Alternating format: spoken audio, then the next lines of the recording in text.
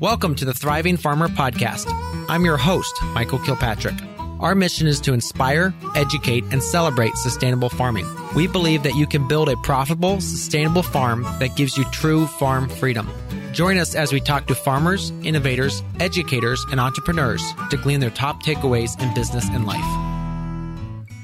Hey, Thriving Farmers, Michael Kilpatrick here with yet another episode of the Thriving Farmer Podcast. And today, my guest is a special one.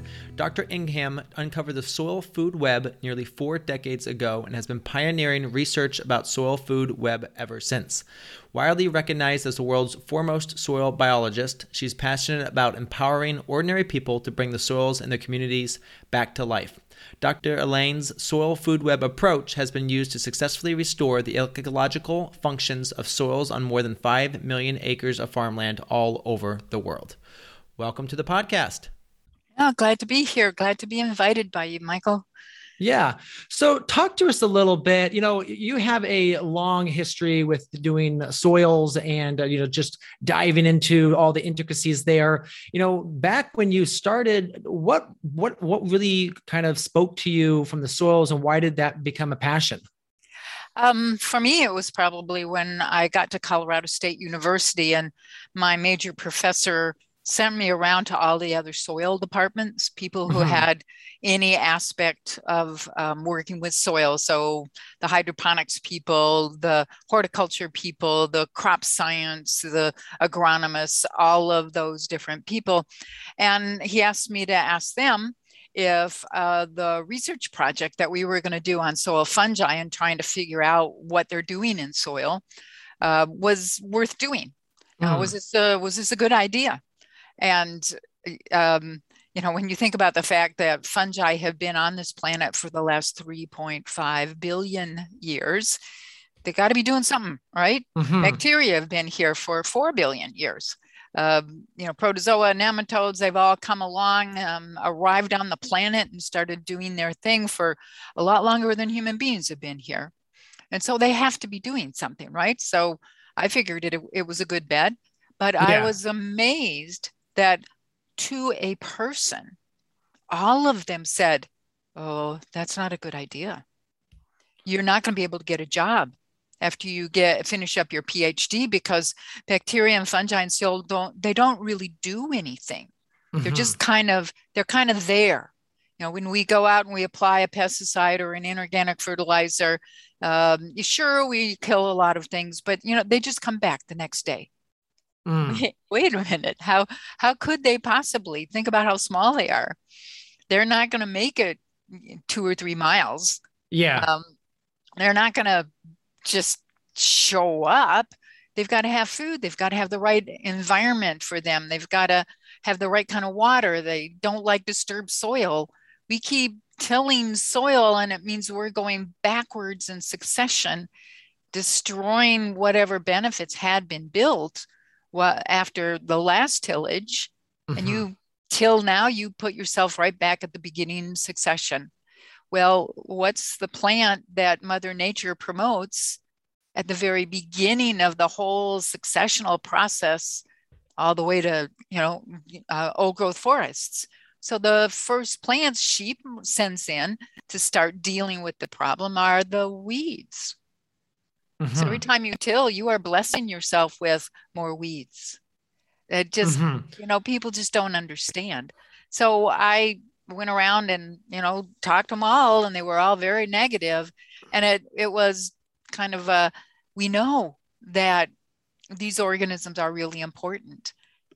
There needs to be somebody who's going to explain that and quantify it and make us understand how all these things interact and work together. And so when I finished up my PhD, then I went to work at the Natural Resource Ecology Lab in Fort Collins and really started to look at what are the roles and functions of all these different organism groups in the soil. So working with Dave Coleman's group at Colorado State, that was the best. And I've never had a problem getting a job. That's good. Now, so you went around, you asked them all, then you came back, and did you tell your professor we still need to do it? What was the consensus after that? Did you say, well, if everyone says no, we should just do it anyway? Well, he knew what, he wanted me to experience that mm, reality, to see what I was up against. I think it was really kind of a, does this person have the mental fortitude to go against the grain? mhm, mhm, And I just said, I think fungi are such wonderful creatures. They're doing something in the soil, and we've got to show what they're doing.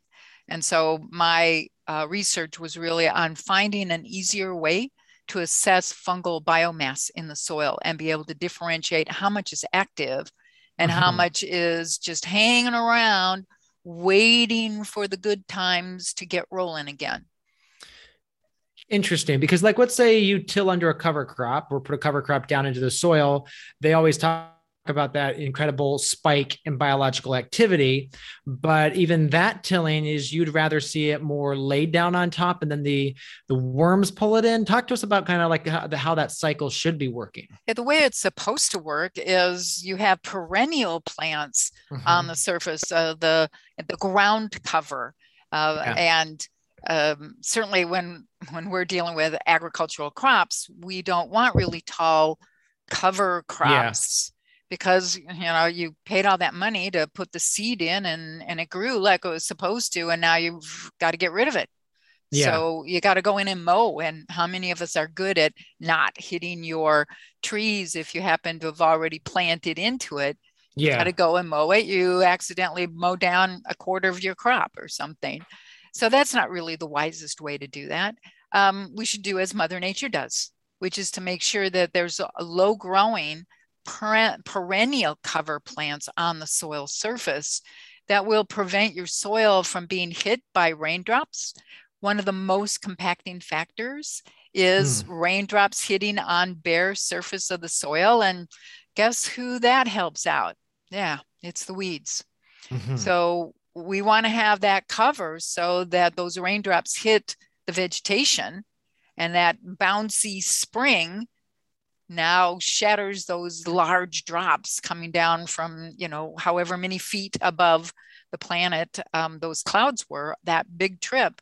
They're really going at quite some acceleration due to Mhm. gravity, and they hit that soil and compact. Well, we make sure they get intercepted and make it perennials instead of having to buy seed every year. And every year you've got to go out there and you've got to put it into the ground. And then come springtime, you've got the problem. How do you get rid of it now? You Mhm. put it out a herbicide, you till it down, you mow it in, whatever.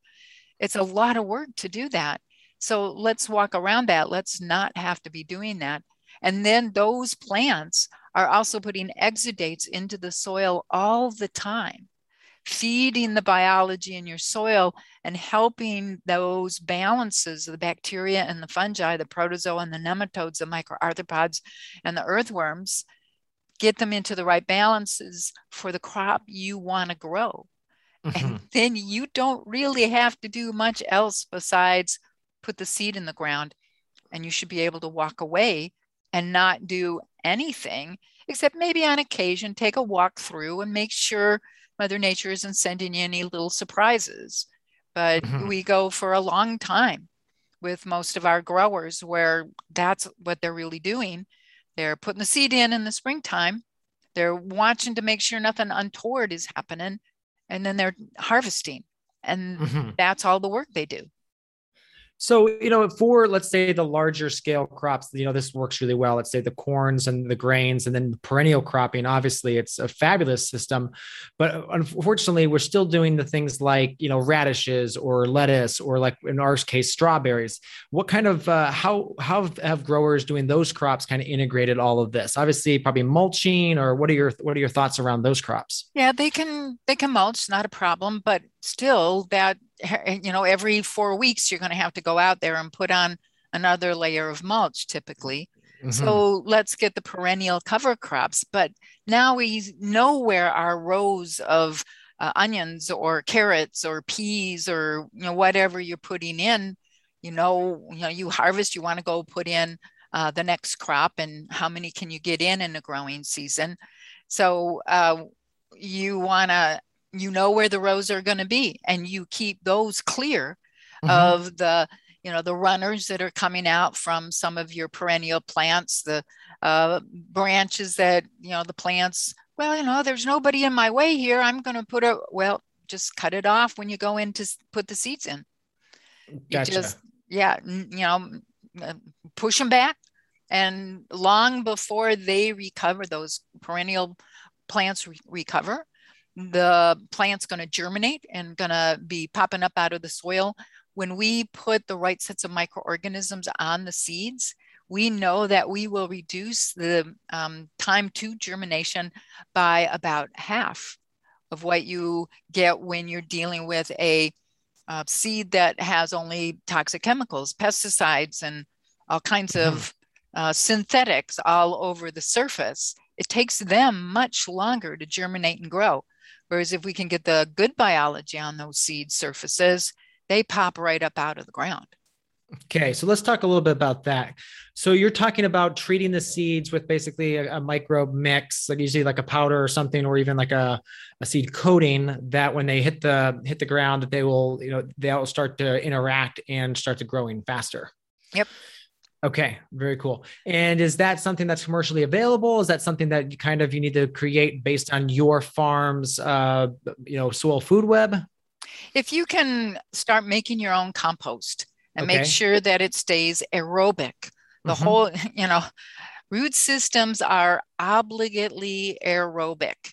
In terrestrial soils, you can't have anaerobic compacted places because that's going to kill your root system. That's why often when you dig up a plant, you see the plant roots went down to some compaction layer and they could not get through because the anaerobic conditions killed those organisms, killed those roots, so that anaerobic environment is deadly to the root system of your plant, and they turn and go sideways. Now they're fighting with all their neighbors for the very limited amount of nutrient, water. They're not going to be healthy. They're not going to be doing very well. They're going to be highly susceptible to any disease-causing organism because they don't have their roots down deep into the soil. So we want to make sure that all of that gets rebuilt. And so we'd like to have people understand they need to make their own compost or find a neighbor who's willing to do that. And a lot of what Soil Food Web is doing now is trying to get people to be the makers of the high diversity, a minimum amount of the bacteria and the fungi, protozoa, and nematodes that will make most of our row crop plants very, very healthy, grow very well, be resistant, be able to build the structure in the soil so the roots can go down and get water that's stored way deep in the soil. So all of those things are inoculated in that really good compost. So whether you make it yourself or whether you buy it from somebody else, kind of like the way you buy inorganic fertilizer now. Instead, you'd go out and you'd get really good compost, mix it into the soils and get those organisms growing because you already have the perennial cover crops on there. You're going to be feeding all of the organisms that you need in your soil, and you're not having to apply things through the irrigation system. You're not having to go out and spray. You don't have to go out and put on massive amounts of mulch or whatever you want to put down. It's already there. From the beginning of the growing season, it's already there. All right. So let's break down compost for a little bit. What's your best way to apply it? Because obviously, if let's say you're doing perennial cropping, is it just to spread it on top of the soil and the earthworms will work it down in? What have you found? I usually put an application of compost on the soil surface at the beginning of the growing season. So in the spring. Okay. And then from that point on, we're not going to put any more solids down. And typically along about year 3, you don't even have to put the solids down. You want Gotcha. to leave the residue from your last crop on the surface. Don't till it in. You destroy the structure, and now you're back at Weed City. Hmm. You want that cover, that mulch, to be decomposed as rapidly as possible by the microorganisms in your soil. And now you've got more soil. So you Hmm. keep building year after year after year. You build and build and build. We're sequestering carbon. You want to make carbon credits? Talk to the people that I work with who deal with that, and they can talk you through all of that process where you're not going to believe the amount of money you can make if you're doing carbon sequestration. So Mm. if we get the fungi back into the system, and like you mentioned, when you go out and you mix and you turn your soil, that you get a big burst of CO2 coming out of that soil. Well, Hmm. that's your bacteria decomposing a massive amount of your organic matter. And that's not what you want to do. That's not the way to get things to work well in your soil, is to try to get those bacteria and billions of bacteria Hmm. instead of being properly balanced as they should be with the fungi. So you've sliced and diced and crushed and wiped out the fungi, and you've overindulged the bacteria. And so Mm. things are all out of whack. You're again back at that early stage of succession where nitrates are going to be the predominant form of nitrogen when you've got a bacterial dominated soil. Hmm. And now that selects for the weeds. So Mm. now you got to grow your fungal community back. Don't rely on CO2 to tell you what's going on in your soil, because bacteria, when they utilize any organic matter, bacteria have to concentrate the nitrogen, the phosphorus, sulfur, magnesium, calcium, sodium, all of those things have to be concentrated. And the only way to do that is to blow off the excess carbon as CO2. So Huh. 80% of your organic matter is going to go up into the atmosphere as a greenhouse gas, no less, and cause a lot of problems in your soil. Everything's going to be out of balance. Whereas if you get the fungi growing in your soil, the fungi are going to take most of the things they decompose. They only blow 20% of that carbon off as carbon dioxide, and they are concentrating all of the rest of it. The fungi Hmm. put down layers of carbon along the hyphae to prevent those hyphae from being susceptible to being eaten by microarthropods. So the fungi don't like to be eaten. How strange is that? They're putting Hmm. down those materials to prevent themselves from being so susceptible to their predators who like to come along and eat them. So keep that carbon in your soil. And so 80% of that carbon utilized by fungi are going to be stored in the soil as fungal biomass. When Hmm. people go into soil and they start assessing how much carbon do you have in your soil, most of the methods miss the fungal biomass altogether, and it's not counted. Whereas Mm. you count the fungal biomass and you've got tons more carbon sequestered in your soil if you do your assessment correctly. So let's get all of those things back into your soils, get this food web growing so that, yeah, you can not have to go crazy trying to get Hmm. maximum yields. Although typically we see at least an increase of about 20%. The first year you get this system up and going, we'll see 20% increases in yields quite easily. Hmm. Now, you did talk about compaction earlier, and so I wanted to circle back around to that. Obviously, as healthier soils will start to work that out themselves. But let's say you come with start with a very dead soil. Is there a place for doing deep ripping or trying to break up that hard pan? Yeah, when you're going into a field that's been in heavy chemical, Hmm. agriculture, you've got to break things up a bit in Yeah, that yeah. soil. And so, yeah, the best thing to do is put down a layer of the compost and immediately after come along or, spray blow the, I always like snow blowers to Okay. Yeah. spread my compost out. It's way easier. And so you blow that out in front of you, and then you come along with the tillage equipment hooked up behind you, and you get that tillage. You break up all of that compacted material. That should be the last time you're ever going to have to do that, because from now on, it's going to be the biology, these organisms, bacteria, fungi, protozoa, nematodes, microarthropods, earthworms, they're going to be the things building structure. And they will build structure down as deep as, we've seen some cases where it's 250 feet that the biology and the upper layers of the soil have built structure, and the root systems are going down that far. Wow. What crops they're going down that deep? That deep. It's mostly shrubs and vines and trees, and of course, old growth forests. Probably the deepest I've ever seen grass, for example, goes down at least 25 feet. Wow. The really productive, perennial grasses. But even, things that we think of as, or mid-succession, earlier succession, they'll put their root systems down a good 5 to 10 feet. Yeah. I remember being out in Utah, and they had just started working. They're actually doing some perk testing for wells. It's not for wells, for septics. And there was a old growth field of alfalfa. I'm going to say old growth, had been there for forever. And some of the size of those alfalfa roots were literally the size of my forearm. Yeah. Just, massive. And again, I don't think it was necessarily organically managed, but just looking at that and being like, oh my gosh, how deep were they going down?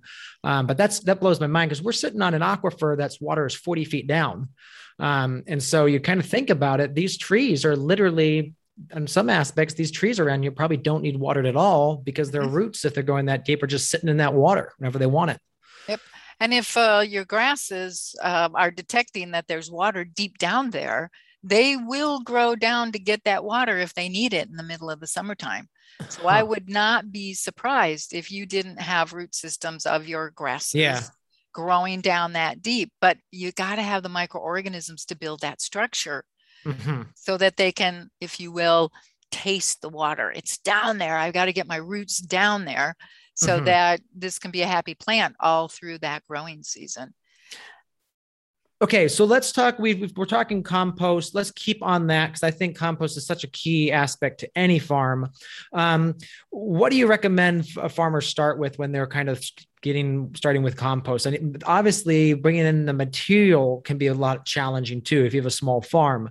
So obviously, that's where you might want to work with somebody else. But is there a specific mix you like to see? And it depends on the size of your farm. If you're growing on 12 acres, 20 acres, you only need 2 kind of cages of compost that you make in the whole year. Okay. So you make one compost pile at the beginning of the summer, where you have lots of materials that you want to decompose early in the springtime. Put in some high nitrogen plants, so you can harvest those and put them into your compost pile. You could save some materials from the last growing season and have everything ready to go first thing in the spring. And then you'll repeat that at harvest time. So during the busy time of your summer growing, you don't have to fuss with the compost. You don't need that much if you're making really good stuff. You add that compost inoculum into the soil or into the mulch on the surface of the soil if you're putting in mulch to prevent compaction because of rain, or compaction from driving over the rows and stuff. So you really only need a small amount relative to everything you're doing. Now, we work with some growers that have 1,000 hectares. And now we've got to have an industrial compost making process. And we're constantly making new compost, but they also have enough land that they can take an acre or 2 or hectare or 2 for us to grow the alfalfa, grow the beans, grow everything that we need to go into those large scale windrows. Okay. So we always start with a recipe. And this is another reason why you want to start with small piles, something that's going to be, maybe about 5 feet high and 4.5 feet wide. So that goes into your cage that you're going to keep the compost in contact with itself. You always want a recipe. You start with a 10% high nitrogen layer. You put in 30% green. Mm-hmm. And you want a mixture. You don't ever want all of the high nitrogen to be alfalfa. You want it to be a mix of something. So beer mash works great. Mm-hmm. All kinds of those kind of fermented seeds are great for putting into compost as a high nitrogen source. Okay. Then 30% green material, make it a mixture of a number of different things. So mow down your weeds. The weed seed can go in there. That's fine. We're going to kill it with the thermal temperatures that we get. Mm-hmm. And then 30% wood chips, if you can find them. And then 30% other brown kind of material, wide C2N, mostly carbon kind of things. So great way to get, if you've got orchards, you're doing all your pruning, you chip it up, throw in the compost pile. So that's the best recipe. So with your first pile, you start to monitor temperature, moisture, all of the aspects. You start to get a feeling for how your starting materials are going to be a little bit unique. And so we typically like to help you through those first 3 piles that you're going to make yourself. So you have somebody that you can always go to the phone and go, my compost pile is acting really strange. Yeah. And then you tell us what it is. We say, oh, here's how you fix that. And no, you don't have to start your pile over again. You just go get some of this and you put it into the middle of the pile and everything gets resolved. So good reason to have mentors on hand. And so our courses at Soil Food Web are really based on, we want to have mentoring going on because we never know exactly what problems different people are going to have. So it takes typically, we want to see that the temperature in that pile rise. So by the 3rd day, you are above 131 degrees Fahrenheit. Typically, I'd like to see the temperature get a little bit higher. You have to wait 3 days if you're at 131 Fahrenheit to kill enough of the diseases and pests and seeds and all the things you don't want in your compost pile will be killed by that temperature. So then you turn it and you make sure to take the top part of your compost pile, reserve it to one side. The middle of your pile goes in as the bottom layer. Okay. And then you put the top where it's now the middle, and what was on the bottom is now on the top.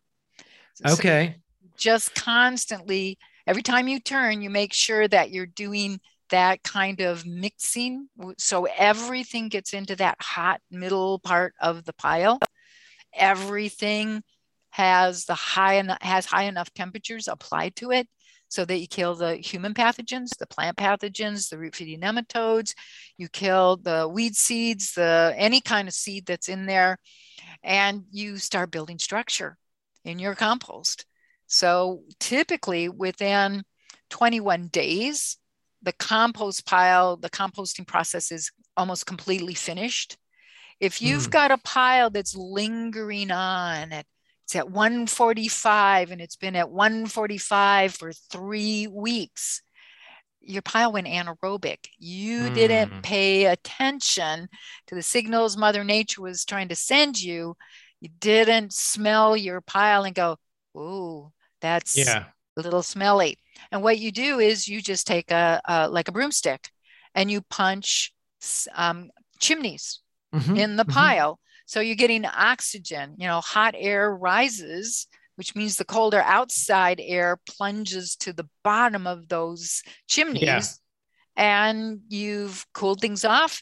You've brought in oxygen. You cannot make the toxic chemicals that are causing this lingering, will never cool off. It's those anaerobic products that are causing that problem. Get oxygen into your pile and you don't have to worry about that anymore. So working with Okay. us is, yeah, we really, when is it actually bad enough that you need to put in chimneys? When is it, well, it's not that bad. You'll turn tomorrow morning. That should be close enough. So that's where we like to have that mentoring process going on. Gotcha. All right. So then let's talk about this because, like, this spring, a friend of mine made some bad hay in big round bales. He caught it. He did catch the pile on fire. And so he gave me literally a small mountain of round bales.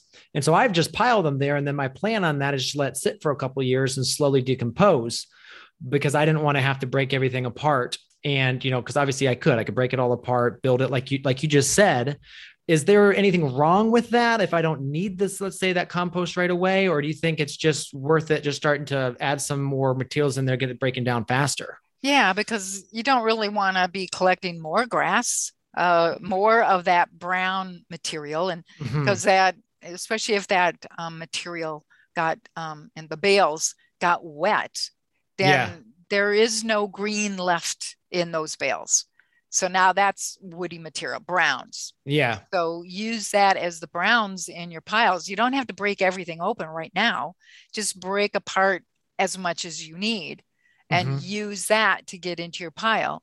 Um, and especially when you've got dry material like that, you want to make certain that you wet everything up to about 50% moisture before Mm. you start Yep. the pile. It's amazing how, you know, human beings can't do much work if we don't have water. Well, Mm. Yep. Yep. microorganisms are just like human beings. If That's you a good way wouldn't to put like it. it, Yeah. then they don't like it. So treat your organisms well, and they will treat you well. So So get the that's a water in there. yeah. That's another thing about keeping your soil moisture levels up. Never let your soil dry out all the way Yep, because that's they where yeah. you want that organic matter layer on the surface of the soil because that's one of the best Mm-hmm. blocks to evaporation. When you think about the color of your soil, and we've got it nice, rich, dark, Yeah. 70% cocoa color, of course, the evaporation is going to be kind of nasty because Mm-hmm. it's a dark color and that's going to Yeah. heat and you're going to lose a lot of your water. So, again, we want those perennial plants to be covering that all up. So, you've got a green surface, which does not evaporate things as well. I know a lot of people have heard that you if you have anything understory below your plants, it's going to blow off all your water. Well, only if you've got weeds. Weeds are Mm. the only thing that do that. So get in those cover plants that don't evaporate, don't allow that kind of evaporation to happen from their surfaces. And you'll be amazed that you hold more water in your soil than you did back when it was mulched or Mm-hmm. when you just had it bare. There's Okay, so what kind of understory crops do you like to see? A clover's a good mix. Clover's a good mix. Yep. Okay. You want to be careful on the kinds of clovers because a lot of them will vine up, Mm-hmm, like mm-hmm. on your cotton. I guess where I've been recently, on the corn or the wheat or the Yep. barley, and they'll pull the corn right over. Oh If wow. you Yeah. so avoid those vining kinds of clover. So a Dutch white clover works Yep. really well. Dichondra is another one. Okay. Really inexpensive seed, relatively speaking, you can get massive amounts of it. And then it's a perennial plant. So I've even seen the dichondra survive through a month of snow on top of it. And Interesting. when the snow melts, it's just sort of there like, okay, it's gotten a little warmer. I can grow just a little faster. Yeah. So it's amazing what they'll survive. Now is dichondra easy to terminate? Let's say we go after, so we move on to another crop. Is it relatively easy to get to disappear? Well, you wouldn't need to make it disappear. You just plant into the perennial plants that you've got. So Okay. if you like, say you this bed in this field you had rows that were 10 inches apart. Now you want to go to rows that are 5 inches apart. Mm-hmm. Um, you're just going to take out some of those perennial plants, and as long as you have a wide enough furrow that you can get that seed into the ground or your start into the ground and get the plant material up above the Yeah. perennial. And so we're always looking for things that don't grow more than maybe 1 to 3 inches. Gotcha. Okay. Because All it's right. Gotcha. enough Yeah. protection, and you don't ever have to worry about your perennial cover plants shading or fighting with the root systems of the crops that you want. Gotcha. Yeah, because when we do the greenhouse crops, we do like tomatoes frequently in the summertime. So putting down an understory is great, but then we obviously switch to, let's say, winter greens. And so that's always an interesting transition for us to try to figure out. So because we plant year round in those tunnels. There's a lot of things that are absolutely prostrate on the surface of the soil. Yeah. And so you just got to get the ones that are thick enough vegetation so the weed seed doesn't get in between the branches of the above ground plant. So, and we have lists. Gotcha. Okay. Yeah. When you take the foundation courses, we have page after page because you want to pick something that grows in your area. And so we try to, these things grow really well. These things are better over here. And we keep adding to that knowledge base. We don't know everything yet. So sometimes there's going to have to be some experimentation on your end as well. Yeah. All right. So we've talked compost, how important that is, the process behind it. Now let's talk. Now, do you recommend like inoculating the next compost pile with the previous one? Yes, absolutely. Okay. You want to keep building that diversity because you never know what the weather's going to be like a week from now or 5 weeks or next summer, next fall, next spring. You don't know. And the only way you're really going to be able to protect yourself against those crazy, weather patterns that come your way is to have highly diverse sets of organisms, the communities of bacteria, fungi, protozoa, nematodes, microarthropods. You want that as diverse as you possibly can get, because then it means somebody's going to be awake and doing the work that the plant needs, no matter what the temperature is, no matter what the rainfall is, no matter what is going on. It's like in a lot of our soils where we've been putting on compost teas, compost extracts, which teas and extracts are another really easy way to spread these organisms. So instead I wanted to move into that next. Yeah.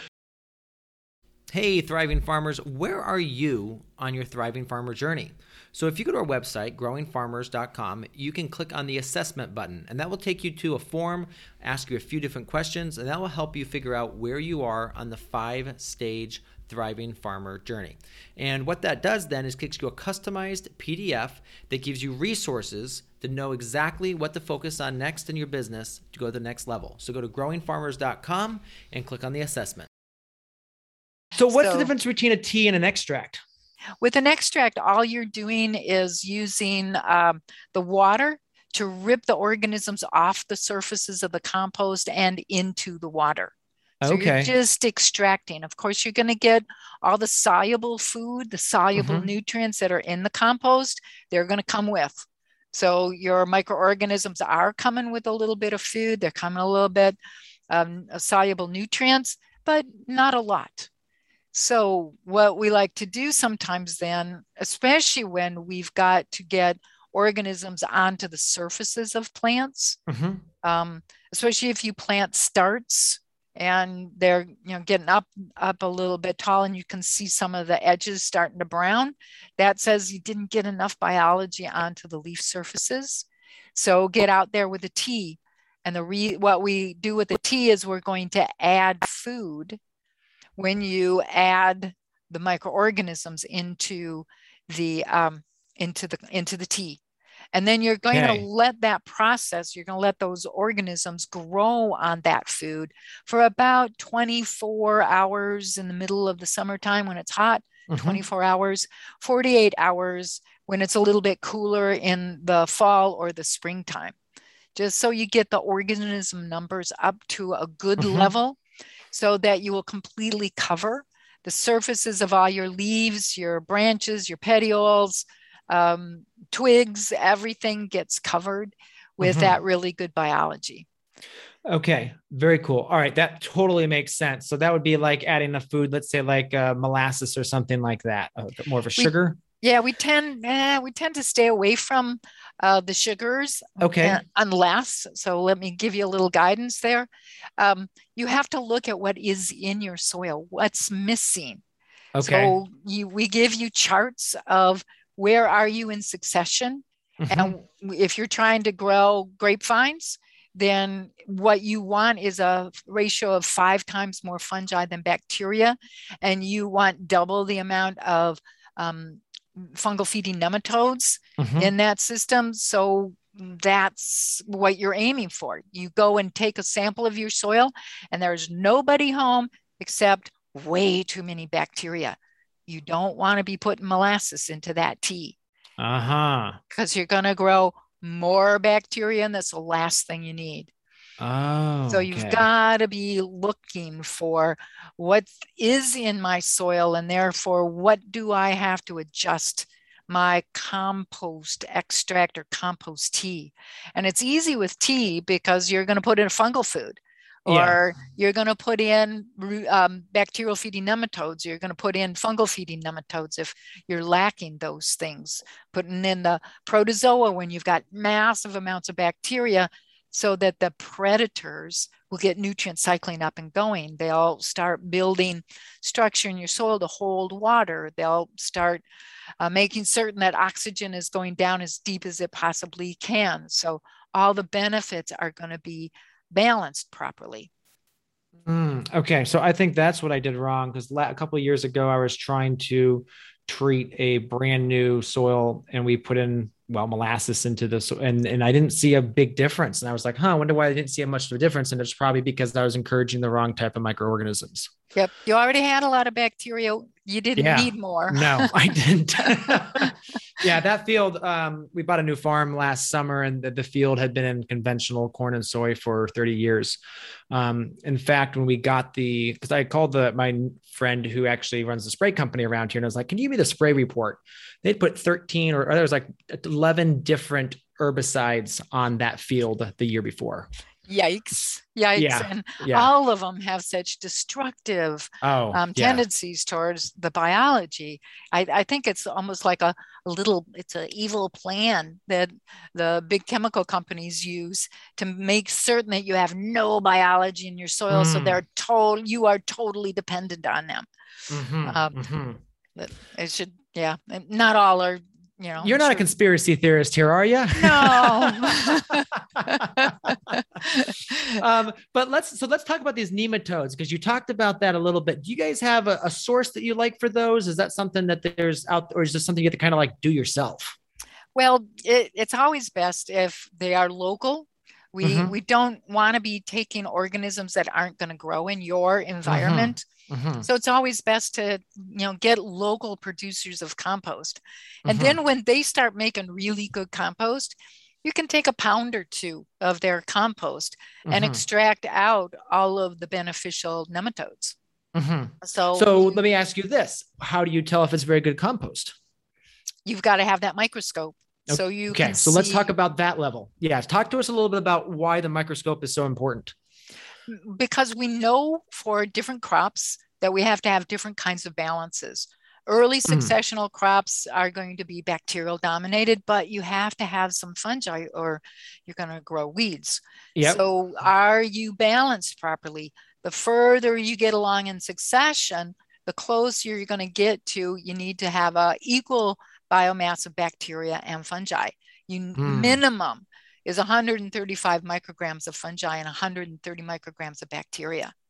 If you want Aha. higher yields, you're going to have to double or triple or quadruple the biomass of those organisms. You want to have at least 100 bacterial feeding nematodes. You want 50 of the fungal feeding nematodes, and you want maybe 5 or 10 of the predatory nematodes, and you want to get the minimum in your soil. And one of the hardest things to rapidly get up and get going in your compost pile are the nematodes. They're the highest level predators.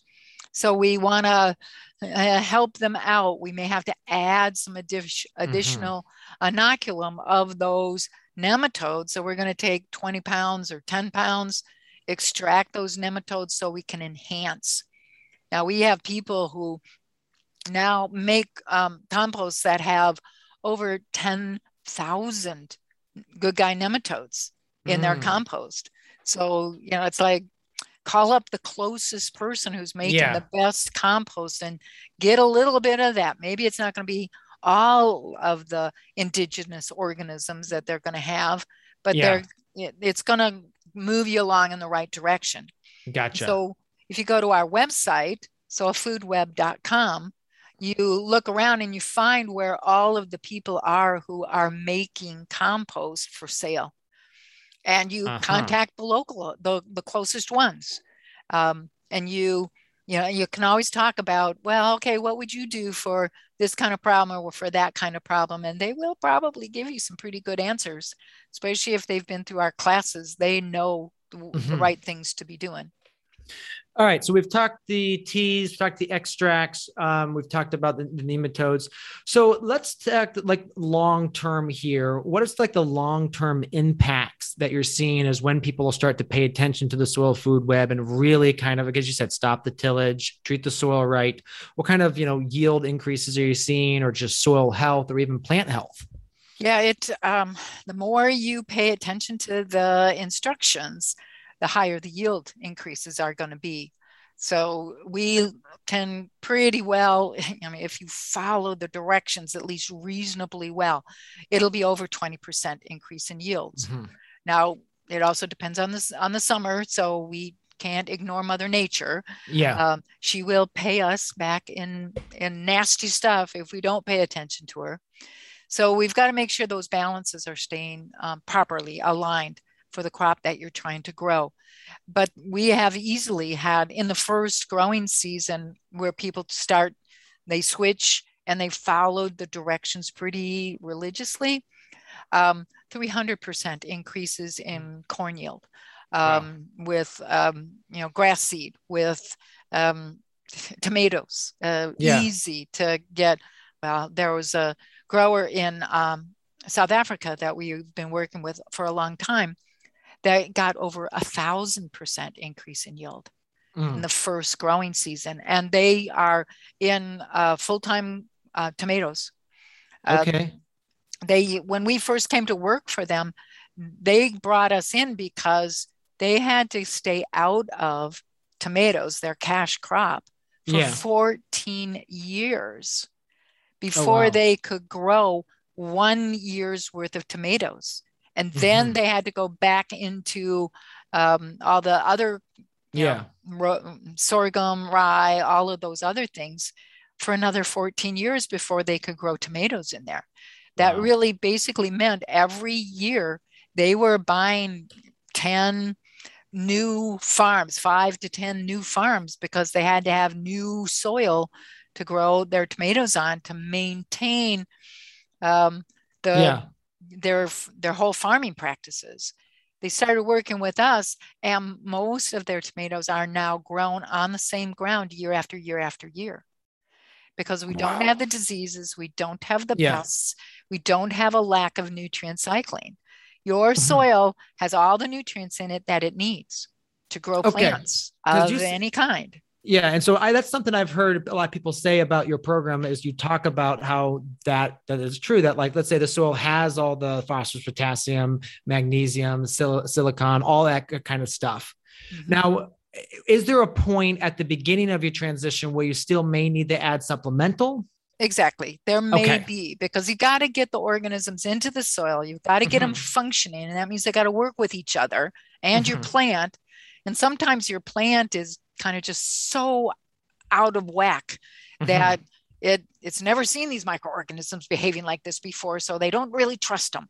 Well, the trust has to be reestablished, where the plant is putting out the exudates to grow the bacteria and the fungi. And in that exudate that the plant puts out is basically a biochemical demand that you have to make this enzyme. And so here's all the food that you need to go and grow this enzyme so you can extract the calcium or the magnesium or the boron or the zinc or, well, nitrogen, phosphorus, sulfur, whatever the plant needs. It's going to be basically telling these bacteria and fungi what it needs. And the bacteria and fungi, they're so happy at being fed that they go, well, why not give the man what he wants? And so they, there they are. They sequester all of those nutrients in their bodies, and then that attracts the protozoa, the nematodes, the microarthropods. They come and eat those bacteria, release those nutrients, and the plant takes them up because they are offered right at the right there at the roots interface.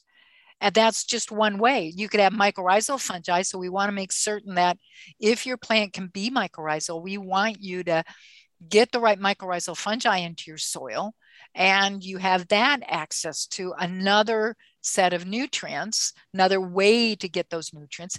And then we want all those bacteria that perform the process of rhizophagy, where the plant puts out a special kind of glue and entices these bacteria to be playing around in front of the root tip, the root hair, and then the plant will kind of open up its pores, opens up the secret mouth, and sucks all those bacteria, slams the door shut, and it puts out materials that eat away the cell wall, leaving those bacteria very susceptible to the plant being able to pull out from the bacteria all the nutrients and the food that it needs.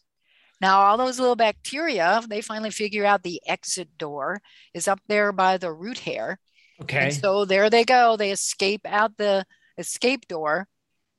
They now are in the soil where all these wonderful nutrients are available, and they suck in all those nutrients and they go right back around to the root tip. So they don't learn. Well, I think it's probably actually more like me and roller coasters. Yes. Okay. I get on the roller coaster and I'm just having a grandest time, and you get off and you're kind of staggering, and it's like, whoa, that was fun. And you run to the front of the line as fast as you possibly can so you can have another ride. Gotcha. Okay. So it's not like they're eating the bacteria. They're more just stripping out some of those nutrients and then releasing them back out to get more of it. Yep. Interesting. So it's a roller coaster ride. Yeah. It's an amusement park. This is Disney World. Yes. So they have a grand time. A few of them lose their lives. That's true. But, I think the majority of them are just having such a good time. They don't care. Okay. So then if that's happening under the soil, then when is the time to be adding the compost teas to spray it on the plants? Is that for more when you see problems and you're not sure if the ground is not okay? In the first year. Okay. You're going to want to, as soon as you've got leaves, you want to be out there spraying them, because when the soil is still trying to get the balances all figured out and growing things, and the plant's going, whoa, I don't know if I trust you. Yeah. You're not getting everything up into the top of the on those leaves. So you need to be applying those compost teas. So, I usually apply the first application of the compost tea at the first true leaf stage. Okay. The next one I apply a month later. Okay. And then a month after that, at which point I'm going to check the soil to see how are things going on down there. Have you got all the right balances? Do you need a little help maybe? And I'd put in the mix of the organisms that would fix any missing organism groups that are present. If your fungi are too low, if your protozoa are too low, we're going to make certain that you're going to add enough of those organisms to really give the soil kind of a shot in the arm, so that we can get the organisms being carried from the soil up into the foliage, and then you don't have to do that work anymore.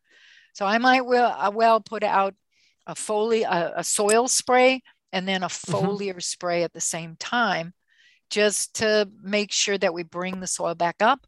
And so we make certain that we're protecting your plant.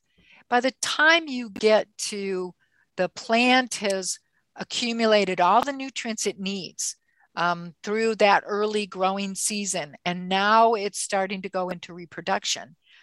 From that point on, it's not, doesn't happen very often for the plant to get diseased or attract an insect pest or something like that. So typically not going to be a problem, well, unless you've got strange weather. And boy, have the last couple of years been strange weather. Oh, yeah. So then what you're saying, if you have a healthy plant, the healthy plant is not going to let insects attack it very easily because it's not going to attract those insects. Yep. And it's, got the strong cell walls, the things that try to stick, their proboscis through and suck out the cytoplasm of all your plant cells. They just can't do it because the plant is so well protected. And typically, if we've established that biology on all of the surfaces of the above ground part of the plant, the problem organisms can't even get to the surface of the plant. So all of that protection's in place. It's impossible. You're not going to have disease. Gotcha. Now let's talk a little bit about, because you talk about like virgin soils compared to, more traditionally farmed soils. And you also talk about the conifer, deciduous, riparian. Go into a little bit of that. Is there like a big difference in some of those soils? And like, if you're going to be farming them, or some of them that you wouldn't want to be farming ever?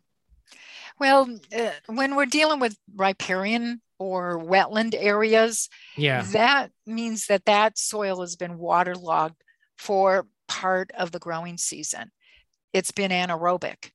And so when you're kind of impinging on a riparian or wetland area, you could have some real problems growing your terrestrial plants because terrestrial plants are obligately aerobic. They've got to have oxygen.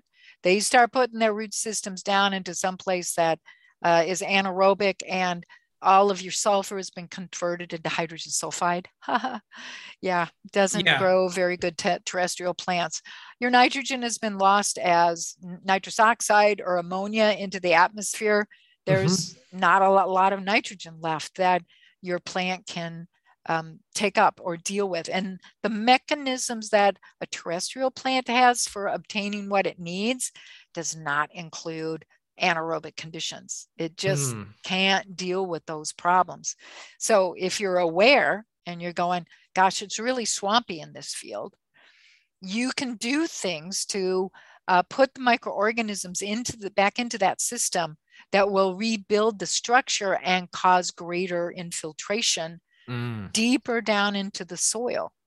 There are a lot of people who will tell you that your roots can't grow through a waterway, that they can't go through an aquifer. And my response is, oh, yes, they can. As long as that water is aerobic, no problem going, growing those root systems. Think about hydroponics. That's what we're doing. We're growing in wetland conditions, but we're managing so that always stays aerobic. All that circulation has to happen to keep all of that water aerobic. So imagine a wetland situation as just being a giant hydroponics system, and you've got to keep that oxygen in the water. So as we get in later and later into old growth forests, so you're getting the really old oak trees and, enormous, gorgeous, beautiful trees, that means that soil is going to be too fungal for your crop plants. When you take down an old growth forest and you think you're going to go in there and grow really great tomatoes because, boy, those were beautiful sequoia, you are going to have a real shock and unhappiness because you've got to get the balance right. And for our row crops, our veggies, most of those plants are down around a ratio of 0.8 units of fungal biomass to every 1 unit of bacterial biomass, up to 5 units of fungal biomass for every 1 unit of bacterial biomass. So those Mm-hmm. fungal to bacterial ratios have to get altered.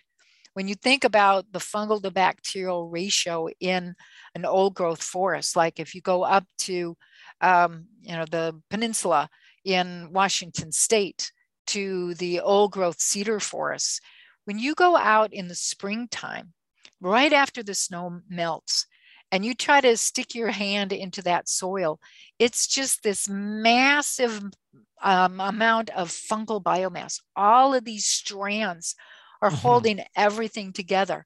And if you're patient and you pick out all the fungal biomass that you can see with your eyes and put it on a plate, dry it down and measure the weight, 75% of the weight of a gram of soil or a teaspoon of soil will be fungal biomass. Mm. Now, as soon as the flying squirrels wake up, as soon as the critters wake up, they are all ready and set for a fungal food fest. And they just ream that forest floor, eating all the truffles, eating all of the mushrooms, just having the grandest time. But it's perfectly okay, because when they go back to sleep, because winter's coming, now the fungi have the chance to regrow. And now they have all of that soil built, the structure's rebuilt, everything is in place, no leaching, no erosion will happen because the fungi completely regrow, and we're back to 3/4 of the weight of a gram is fungal biomass. It's amazing. Yeah. So now, how do you convert that back into a system where you're going to grow tomatoes? Yeah. It's going to take some effort. Yeah. So, and on one aspect, I'd hate to see any managed forest with those beautiful trees turned into tomato land. Right. But sometimes it does happen, unfortunately. Yeah. So it is more of a process with those. It's just, you don't do it immediately. You're going to have to do a couple year transition in that kind of case. Yep. And you're going to disturb that soil a couple times pretty drastically in order to get that conversion to happen. And you just have to hope the squirrels don't come after you. Yeah. You took our forest food away from us. We're going to get you. So yeah, we've lost so much of our forests that we can't be doing that kind of work anymore.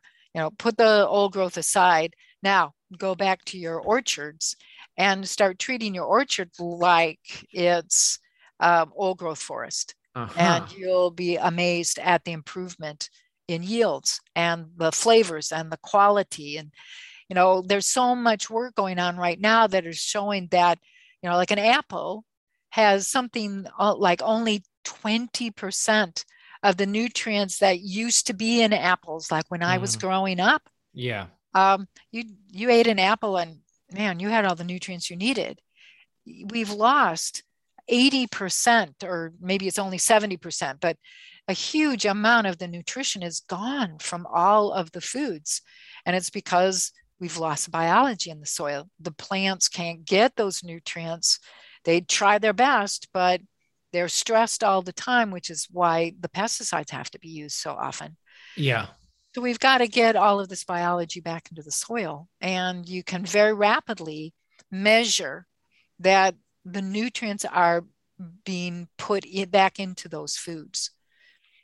So everything, we've got to do it for everything. All right. So, you mentioned before a little bit ago, hydroponics, and that's one thing. I think the real soil movement is something that, people are talking about. Hydroponics shouldn't be organic. What's your thought on that? Is soil produced food, good soil produced food, because obviously there's a difference, always going to have more nutrients than a hydroponic system? No, you can be improving what's going on in your hydroponic system. It's just that you've got to get the root systems down into the water, and you have to get the organisms established on those root systems. When you think about soil, the place where all the microorganisms are actually living is in the soil solution. So they're really all still aquatic organisms, except most of them gotten pretty skinny because they need to slip their way through the sand, silt, and clays in order to get structure rebuilt for you. So it's really an aquatic system. If you think of it as the sand, silt, clays, rocks, pebbles, and organic matter are just stationary objects that the organisms are going to go around. So we can do the same thing with the hydroponic system. We have to get all of the root systems of the plants re-inoculated with the proper balance Okay. of all of the organisms that it needs to be able to take the nutrients out of that water. Well, okay, now how are you going to keep the nutrients flowing through your hydroponic system? If your plants are sucking up everything it possibly can through the bacteria and fungi, protozoa, and nematodes, being eaten by the predators, releasing nutrients for your plant to take up, or you've got mycorrhizal fungi happening, or you've got rhizophagy happening. And I suspect that rhizophagy is probably a bit more of an important source of nutrients in hydroponic systems than the other two forms. Okay. So can we do some experiments where we get all three equally colonized, and then we see which plants have the most nutrients if we start deleting this or that? Well, there are so many research projects we need to do. It's a little daunting. But that would be one that would be, especially for the hydroponics people, proving that it's just as good to grow things hydroponically if you understand the biology of the system. So get the nutrients in there. What is it that you're going to put into the waterways to bring the kinds of nutrients to keep the bacteria and the fungi, protozoa, and nematodes happy? Well, it's humic acids. Gotcha. You just have to put those humic acids into that water, and then you're going to be monitoring the color of your water to make certain that you've got the concentration of the nutrients balanced at what the microorganisms need. Take little bits of the root system of your plant out, put it on the microscope slide, and see if you've got everybody home.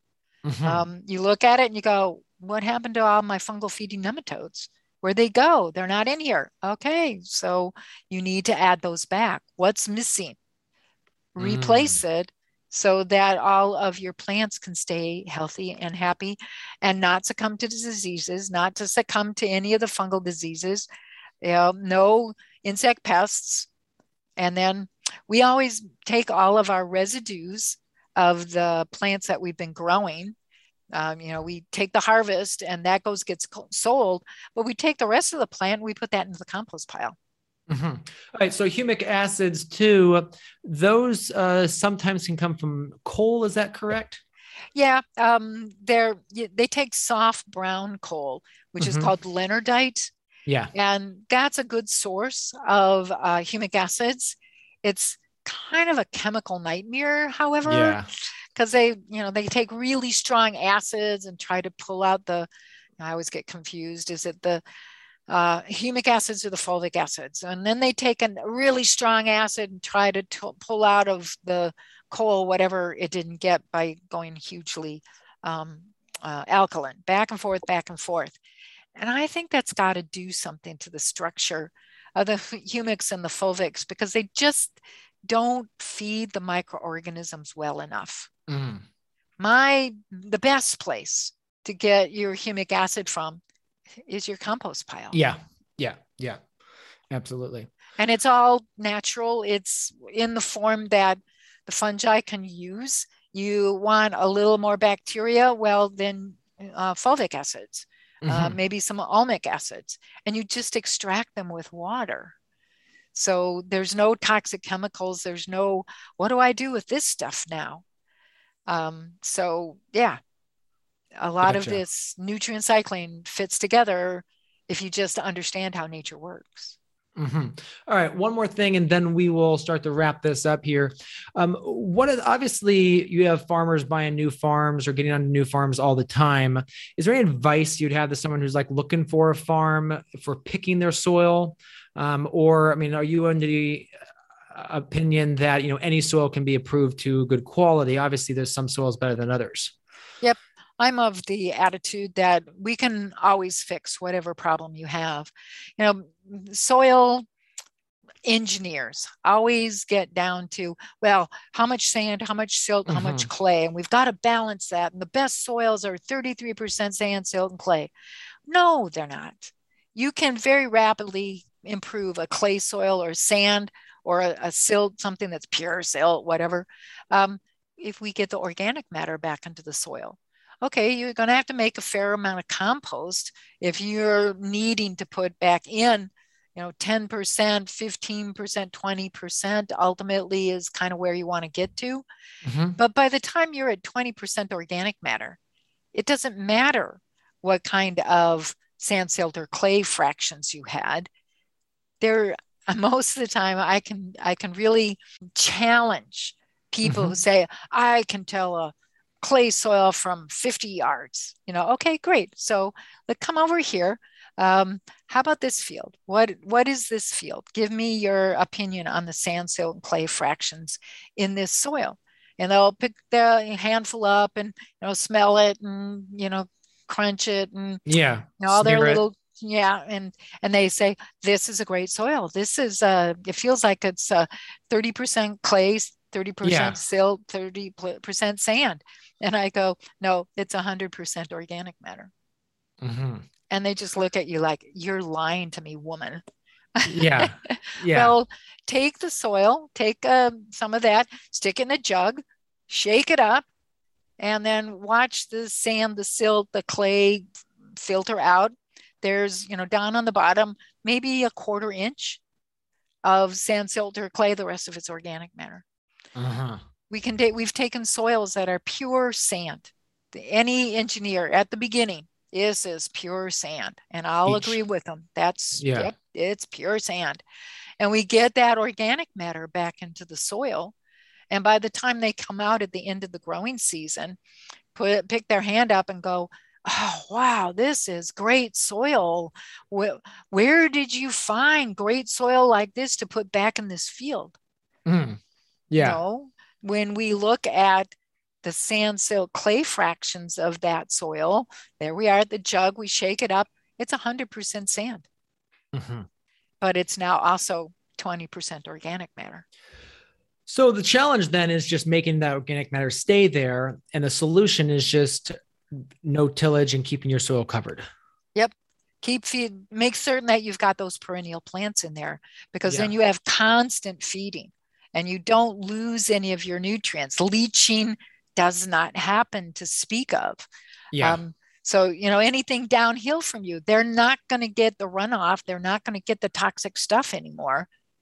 So you keep all the good stuff, and you don't have to apply any of the toxic stuff. Yeah, absolutely. So talk to us a little bit about your courses, because you have a full range, the Soil Food Web School.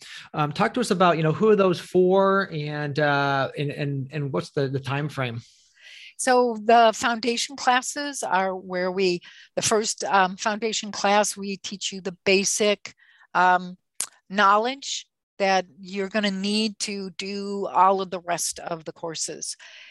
So foundation course 2 is we teach you how to make compost within, a 20-day cycle typically. And we teach you, how to recognize all the different kinds of starting materials, go out into the forest and figure out how much of what you've got you may have to put in a couple fields, and then take you step by step through the composting operation. So you're making, we want you to make at least 3 compost piles. And so we've always discovered that nobody can make good compost the first time round. You're always going to mess up on something, because there's a lot of kind of nitpicky stuff that becomes second nature to you very rapidly. And then you don't even think about it. You forget to tell people come into your, they're going to come train with you, and you forget all of the picky stuff that you learned. And then they get to fail their first pile too. So the third foundation course is teaching you how to make extracts and how to make teas, how to apply them, how to determine whether it's a really good tea. Is this tea correct for the property that you're putting it onto? Well, what's missing in that property? And now you've got to make that tea So it's going to put it back in the missing organisms or extract, and we go through why you would use compost, why would you use extract, why would you use teas. The fourth of the foundation courses is to teach you how to use the microscope. So you don't have to be sending samples off to people, or, well, maybe you really don't want to use the microscope very much and you want to have a neighbor, you don't care.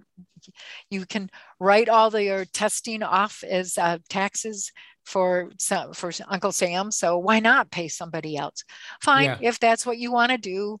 We'd like to at least teach you the basics so you could get at least an idea of what's going on in your own soil, especially when you've got some disease that you just forgot about this corner of your property and the disease is taking over in here, and you don't want that to happen. You can quickly assess what you should be doing out there. So once you've passed through the foundation courses, then if that's all you want to go home and start working on getting everything worked out, fine. You can always sign up for a couple hours worth of mentoring with whoever you want to get mentoring with. And that's always safer to have a backup that you can always call. But let's say you decide that you want to be a laboratory, you want to be doing these assays for other people and sending out the results. So we get you to the point where your reading of any soil is going to be the same as anybody else who has gone through this training. So we don't have the problem of kind of untrained people where after a year or two, they stop remembering exactly what a fungus looked like. And they start counting strange stuff as a, it's like, I don't know if you know the microbiometer. When you go look at that, what they're calling fungal hyphae, and they count as fungal hyphae, those aren't fungi at all. That's organic matter. And they're calling that, and saying that we, Soil Food Web, don't know how to recognize fungi. It's laughable. Yeah. It's just kind of, let's have a 1-to-1 head-on contest. And we can, so. Yes. You've been doing this how many years again? Yeah. And they've been doing this, 5 years? Yeah. They don't. So we want to make certain that everybody that we have certified is going to be counting that soil, the organisms in that soil, in exactly the same way. And they're going to come up with exactly the same numbers, plus or minus the typical variation that there is from gram to gram of the material that you look at when you put it under the microscope. And some people like to say, well, you look at such a minute amount of the soil. Let me remind you that when you get a soil chemistry test done, they're looking at least a dilution factor of about 100 times less the sample in the material that they're measuring your chemistry in, as compared to what we're using when we're looking at biology. If you're not getting good counts, you count more of the soil. So we've got that part figured out as well. If I didn't see anybody in 5 fields of view, I'm going to go to 10 fields of view. I may just keep looking at more and more and more and more fields until I finally find a fungal hypha. And so you figure out that there really isn't any fungal hyphae in this soil to speak of. 0 to the nth degree is still 0. Yeah. So why do we have to get that fussed about it? So when the microbiometer does their work, they're taking almost the same amount of soil as we are to assess the biology. So it's, some of those objections to what we do they're just made up. Yeah. So it's not going to be a true, it's not going to be a true reading of that at all. Yeah. They take a little spinner and they use that spinner to mix their soil? Well, they just sliced and diced and crushed most of the nematodes, Mm, the hmm protozoa, and the fungi. So really, Gotcha. all Yeah. they're measuring is what happens with bacteria, Yeah. which is very different from what we're doing, where we gently shake. And we've done lots of testing on how hard is too hard. Yeah. Gotcha. Yep. So you have that exact down. Very cool. Yep. Well, Elaine, I know we could literally go on for days. I mean, there's so many questions I still have, but they will have to wait for another time. I appreciate your time Yep. today. This was a Probably great just introduction. one more thing I'd like to Yeah. touch base with. We have just started with a certified growers package, and then the certified consultant package. So people want to come and learn how to be consultants, and that means we're going to teach you about what you got to think about and Mm. how you interpret things, because that's really critical to the job of a consultant. Whereas with the growers, we want you to concentrate on your property. And so Mm. everything you do should be on your property. And so the mentors that you get are going to be people who are constantly saying, okay, now on your property, what are you seeing? We're not trying to Hmm. teach you how to deal with the whole rest of the world. It's just the growers and the consultants. So we Hmm. have basically the foundation course, the microscope tech, the grower program, and then Hmm. the consultant program. Which one, pathway do you want? And you come and we start helping you learn what you want to know. Gotcha. So you meet pretty much everyone where they're at, and there's some sort of ladder or path of success for each type of person. Yep, exactly. And we Very keep cool. adding new classes too. So that's what's going to keep me busy for the rest of my life. Gotcha. Yes, it's just continuing to build out the unpacking that amazing brain of yours. So, Yeah, I mean, how many books have you written? I'm looking at a bibliography here, and there's a lot here already. yeah. I've written a lot of scientific articles. So, when somebody says Elaine's never written a scientific article, it's very apparent that those people can't read, Yeah. because there's over 100 publications in my CV. When by the time you add them all up, the books and the magazine articles and the you know manuals, all of those, and then the proper scientific Yeah. papers. I never stop writing. Yeah. There's always another manual to be produced, especially as we keep coming across new ways to do things, and we've got to test them out. It's like the rhizophagy. I had to test that out and make sure that that really works. And surprise, Hmm. yeah. So, what are there more ways that the plant, that the root is feeding itself like that? Probably. We just Hmm. haven't paid enough attention yet. Yeah. So there's lots more to learn. We have only begun. When you realize that microbiologists are starting to say that there are probably over 1 billion species of bacteria on this Mm. planet, and we have only named 5,000 of Oh, wow. those billions of organisms. It just, well, how about the bacteria that grow and live in molten lava? Yeah. Hmm. Hmm. We haven't even tested places. I want to know about the bottom of the hot springs that are pure hydrochloric acid. I wonder what Hmm. lives down there, but I'll bet there's something that does live down there. Hmm. Hmm. Yeah, Just because we haven't absolutely. looked doesn't mean they aren't there. Yeah. So You just lots got, yet. yeah, got to figure out how to get down there and sample. Yeah, right. Yeah. What kind of metal do you put down to the bottom of that thermal pool in Yellowstone National Park, and Yeah. to get that sample, and then you can't touch it once it's up here? Yeah. Yeah. Yeah. Yeah. Yeah. Yeah. Yeah. Yeah. Fascinating stuff. It is. So thank you very much for letting me have the time to talk about all of this.